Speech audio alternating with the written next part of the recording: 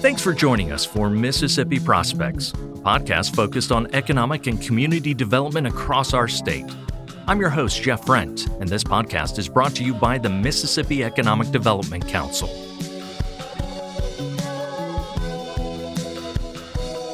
Like death and taxes, another inevitable facet of life is we all gotta eat and drink. As a matter of fact, food processing and production is rapidly expanding and evolving sector across the country. There are some important steps communities can take ahead of pursuing a food and beverage project to help them become more competitive. Jay Garner is the president and founder of Garner Economics, LLC, an economic development and site location consulting practice headquartered in Atlanta, Georgia. Jay is a leader and innovator in the economic development profession, having served for more than 40 years as an award-winning economic developer, Chamber of Commerce CEO, and site location professional. Jay also is a founding member and past chairman of the board for the Site Selectors Guild. He also is a past chairman for the International Economic Development Council, the largest economic development professional trade organization in the world. Jay Garner, welcome to Mississippi Prospects. Thank you, Jeff. So let's start with the size and capacity of the U.S. food and beverage industry. Now, how large of a sector is this, and where does Mississippi rank as a food and beverage processor right now? Well, in the United States alone, it is a $2.7 trillion industry, which is just huge, right?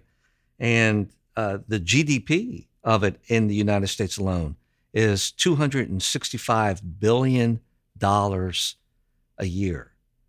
Now, that industry, the food and beverage sector, employs 2 million people in the United States. Where does Mississippi rank in all of this? Well, Mississippi ranks 43rd by the number of establishments, 259.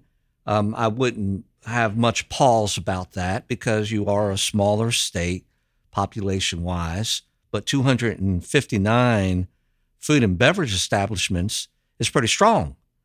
And then by employment, you rank 28th out of 50 states with 24,000 people employed in the food and beverage sector. So per capita, then, we would actually probably rank better, being a population of about 3 million people. Sure. If you want to break it down that way by per capita, absolutely. And I think the bigger telling, of course, is the fact that you have that many people, over 24,000 people employed in the food and beverage sector. So if it went away by any chance, it would be sorely felt in the state. Can you define for us the food and beverage sector? What type of companies, manufacturers or processors are we talking about? So you're going to have the gamut of everything from what I call protein manufacturers. Those are the folks that process chickens, cattle, hogs. You're going to have the derivatives of that. That's what we call ready to eat. That's where you might take a processed burger and make them into sliders, or chicken and make them into chicken nuggets. Then you have the beverage side of it.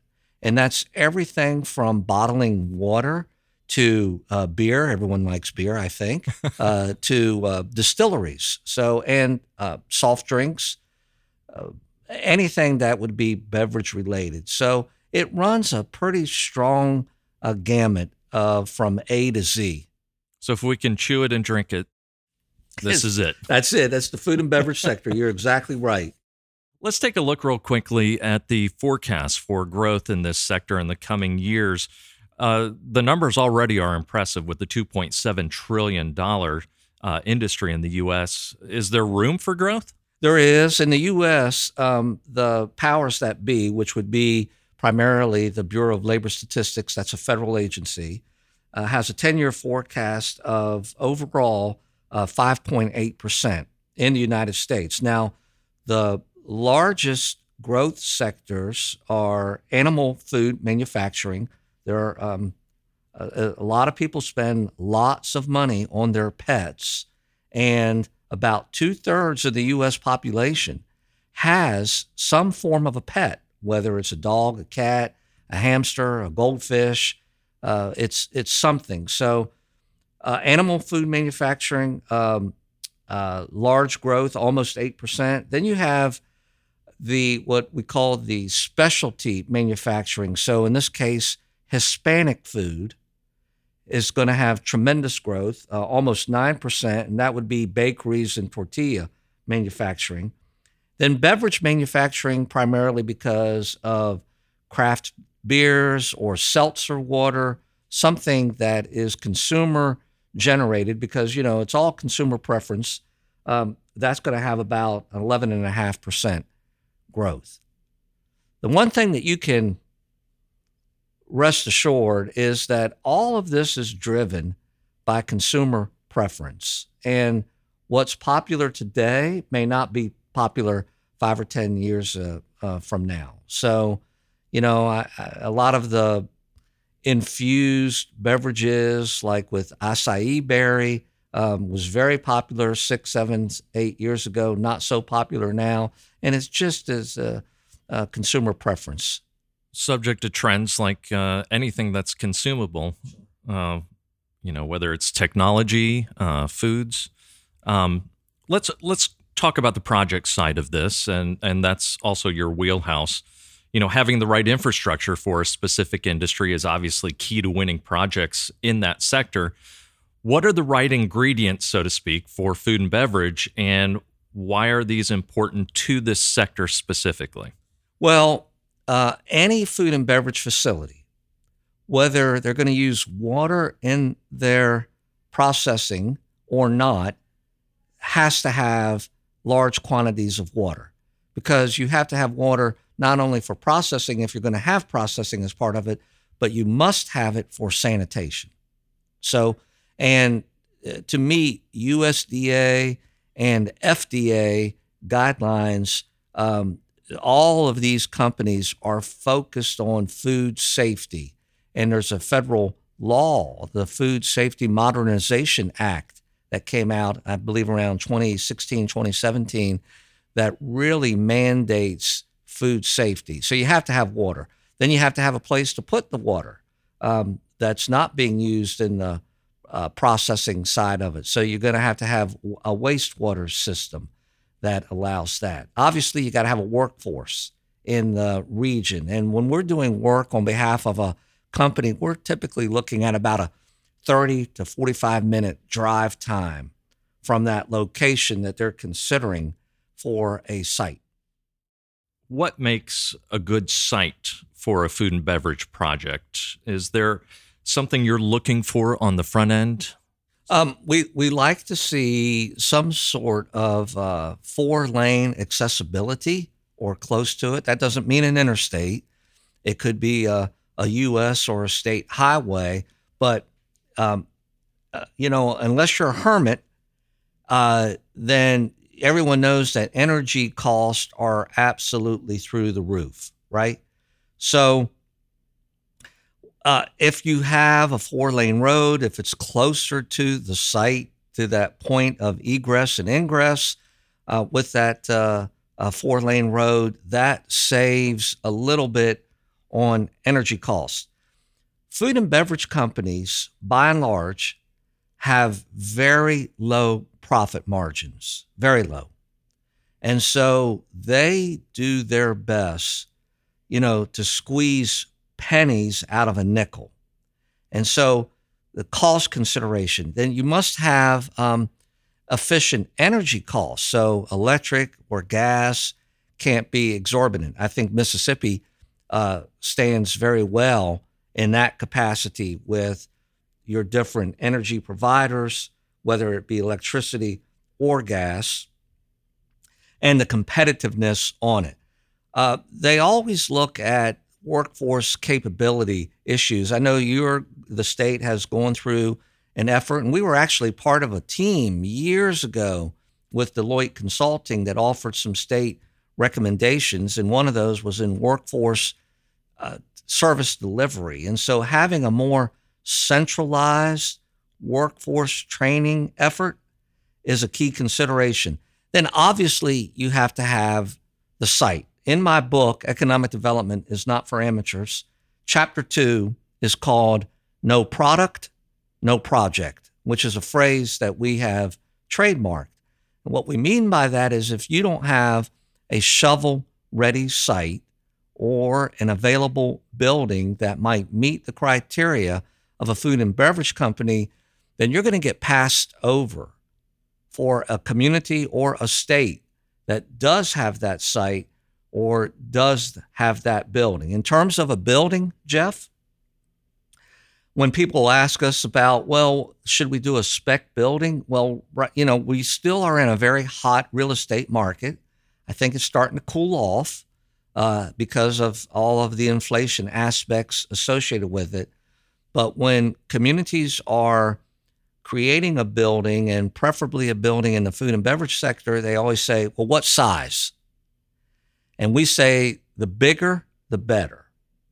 Because companies, no matter really what company, whether in any kind of manufacturing, but definitely in food and beverage, scale is important. So the more output that can come out of that building, then the greater the opportunity to sell that building to a potential food and beverage client. I've been fortunate to work on a few food and beverage projects in the past, and one thing a consultant relayed to me also is sort of the layout of the building, and they talked about kind of long buildings because of the modern manufacturing process. Can you talk a little bit about how the modern, food processing and beverage processing, why they need these longer buildings? I know bigger, but is that helpful if you're trying to identify a potential building or site? Well, I'm not necessarily sure about long, but rectangular is important. And the reason is because all of these food and beverage projects have some form of extensive conveyor system in the building. So here's a little trick to remember on a building. Rectangular, very important. You have to have a high ceiling height, 34 feet at the very least, because all of the utilities are in the ceiling and then they drop down from the ceiling to the floor. The floor has an abundance of floor drains for the sanitation of it. So they're always washing down the walls and the floors. What about the walls? The walls need to be non-porous. So they need to be stainless, like you would see in an industrial kitchen, or ceramic, which is not porous.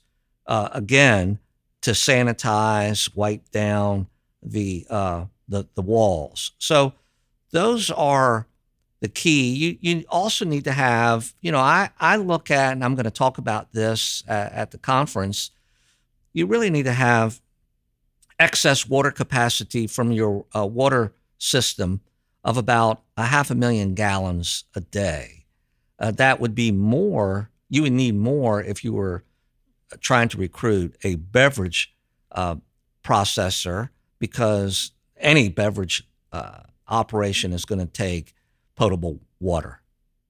Talk about the talent and workforce needs. You made a mention of it earlier, and what are your clients looking for as far as available workforce?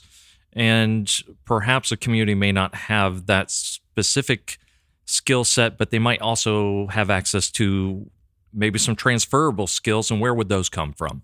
Yeah, that's a great question. And again, in my book, we have those two trademark phrases. I mentioned no product, no project, because you can't sell from an empty wagon. The second that we trademarked, and it is a chapter in our book called Talent is the New Currency, because every company is looking at the availability of talent. And we live in an environment now where it is going to be more challenging to get talent based on an aging demographic. So, typical food and beverage Occupations, you're going to see the kind that are specifically for food and beverage, like food batch makers or meat, poultry, and fish cutters and trimmers and meat packers. But then you're going to see a lot of the transferable kinds, such as industrial truck and tractor operators, inspectors, testers, maintenance people, operators and tenders. So it just runs the whole gamut, mechanics, all of those. And, another thing that we love to do on behalf of the client is we love to look at locations with a nearby military installation and with the separation of those servicemen and women from that installation, because many of those people have transferable skills from the military that apply in the civilian sector. Now, in your presentation, you also mentioned several trends, including automated and vertical farming, plant-based meat alternatives, liquor, even the cannabis industry. How are these changing the food and beverage industry? And, I think especially the plant-based meat alternatives, I've also seen proteins being grown in a lab. It's fascinating how science is changing a lot of this sector. It really is. And, it goes back again to consumer preference. A lot of people just don't want to eat traditional meat for a multitude of reasons. And so, years ago, that you saw the creation of meat that was not protein-based meat, from vegetables, basically, like the Impossible Burger.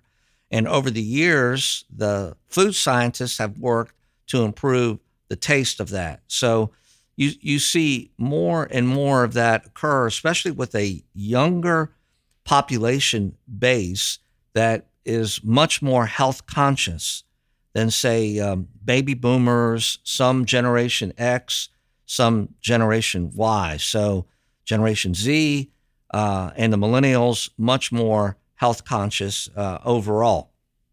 Vertical farming, instead of seeing corporate farming with 500 or 1,000 acres or more, I just saw another vertical farming announcement in Georgia with 125,000 square feet, but it's going to equate to about a 500-acre farm. And so, there's all those efficiencies of scale in vertical farming. So all of that is a necessity for sustainability purposes, but also as it relates to automated farming, you just are having more and more of a challenge with farmers able to hire help that can pick crops or plow the fields.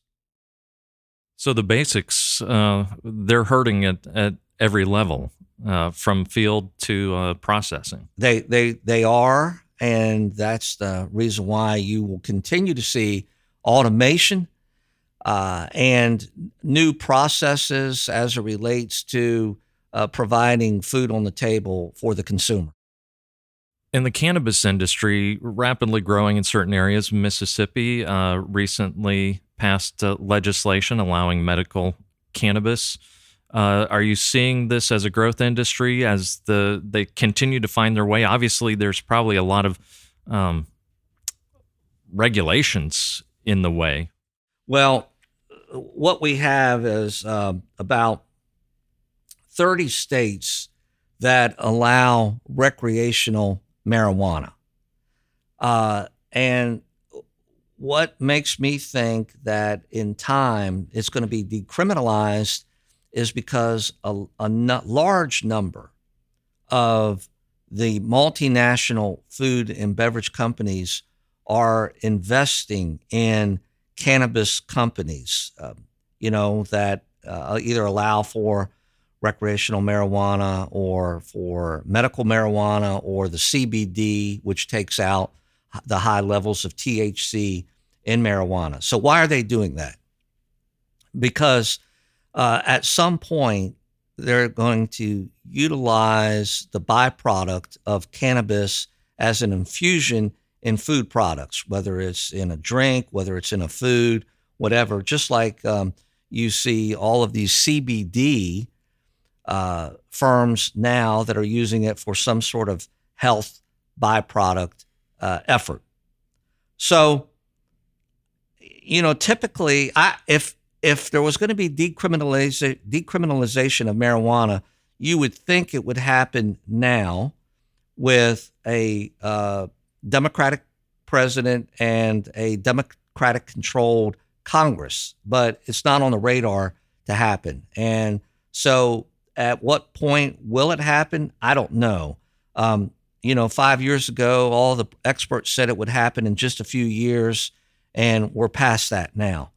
I still think it's going to happen within 10 years, but who knows? There is a lot of pushback on the decriminalization of marijuana because for recreational use, the marijuana of today with the THC levels is not the same as it was 25 years ago. It's a much higher level, and it has more repercussions on a high than, say, just alcohol or what marijuana used to be some years ago. So there will be some pushback, but you have very few states now that don't even have that aren't allowing medical marijuana. So I think it's coming. Want to go off topic just to wrap things up here and give you a moment to talk about your Amazon best-selling book.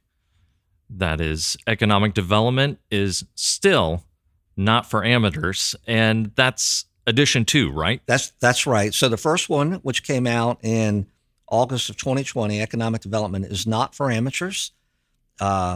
We sold a little over 4,000 copies of that. We wrote it during the pandemic.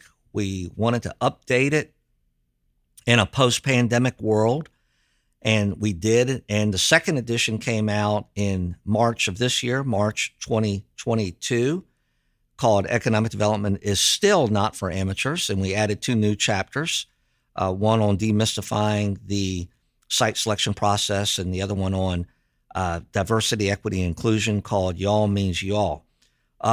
And we've already sold over 2,000 copies of that second edition. So it is meant for those that are engaged in economic development policy. So mayors, county commissioners, state legislators, federal officials, chamber of commerce leadership, those who are not doing economic development as their day job. Amazon calls it a short read. That was by design. It's only 90 pages long. And because we knew that for that audience, we did not want to write a textbook. We wanted to have something that was going to be very practical and utilized by those policymakers. And the response has been phenomenal. I co-wrote it with a former client of mine. I'm a baby boomer. He's a millennial. We have nothing in common. And yet we've become best friends because we complement each other with different perspectives. And that's Ross Patton. And so Ross wrote about entrepreneurship, diversity, equity, and inclusion, and branding, which we call the charm factor.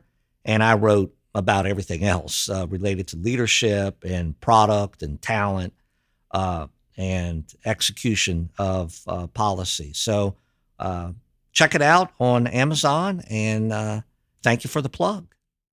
Jay Garner helping us put food on our tables and creating jobs around the country. Thanks for joining us on Mississippi Prospects.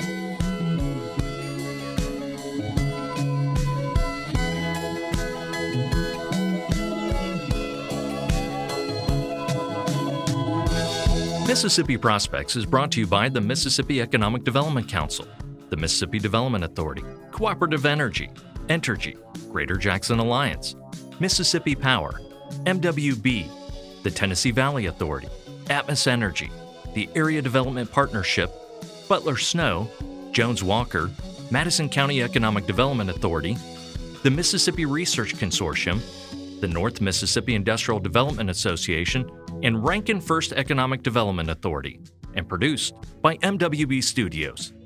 If you have questions or comments, join us on Twitter at MEDC Info.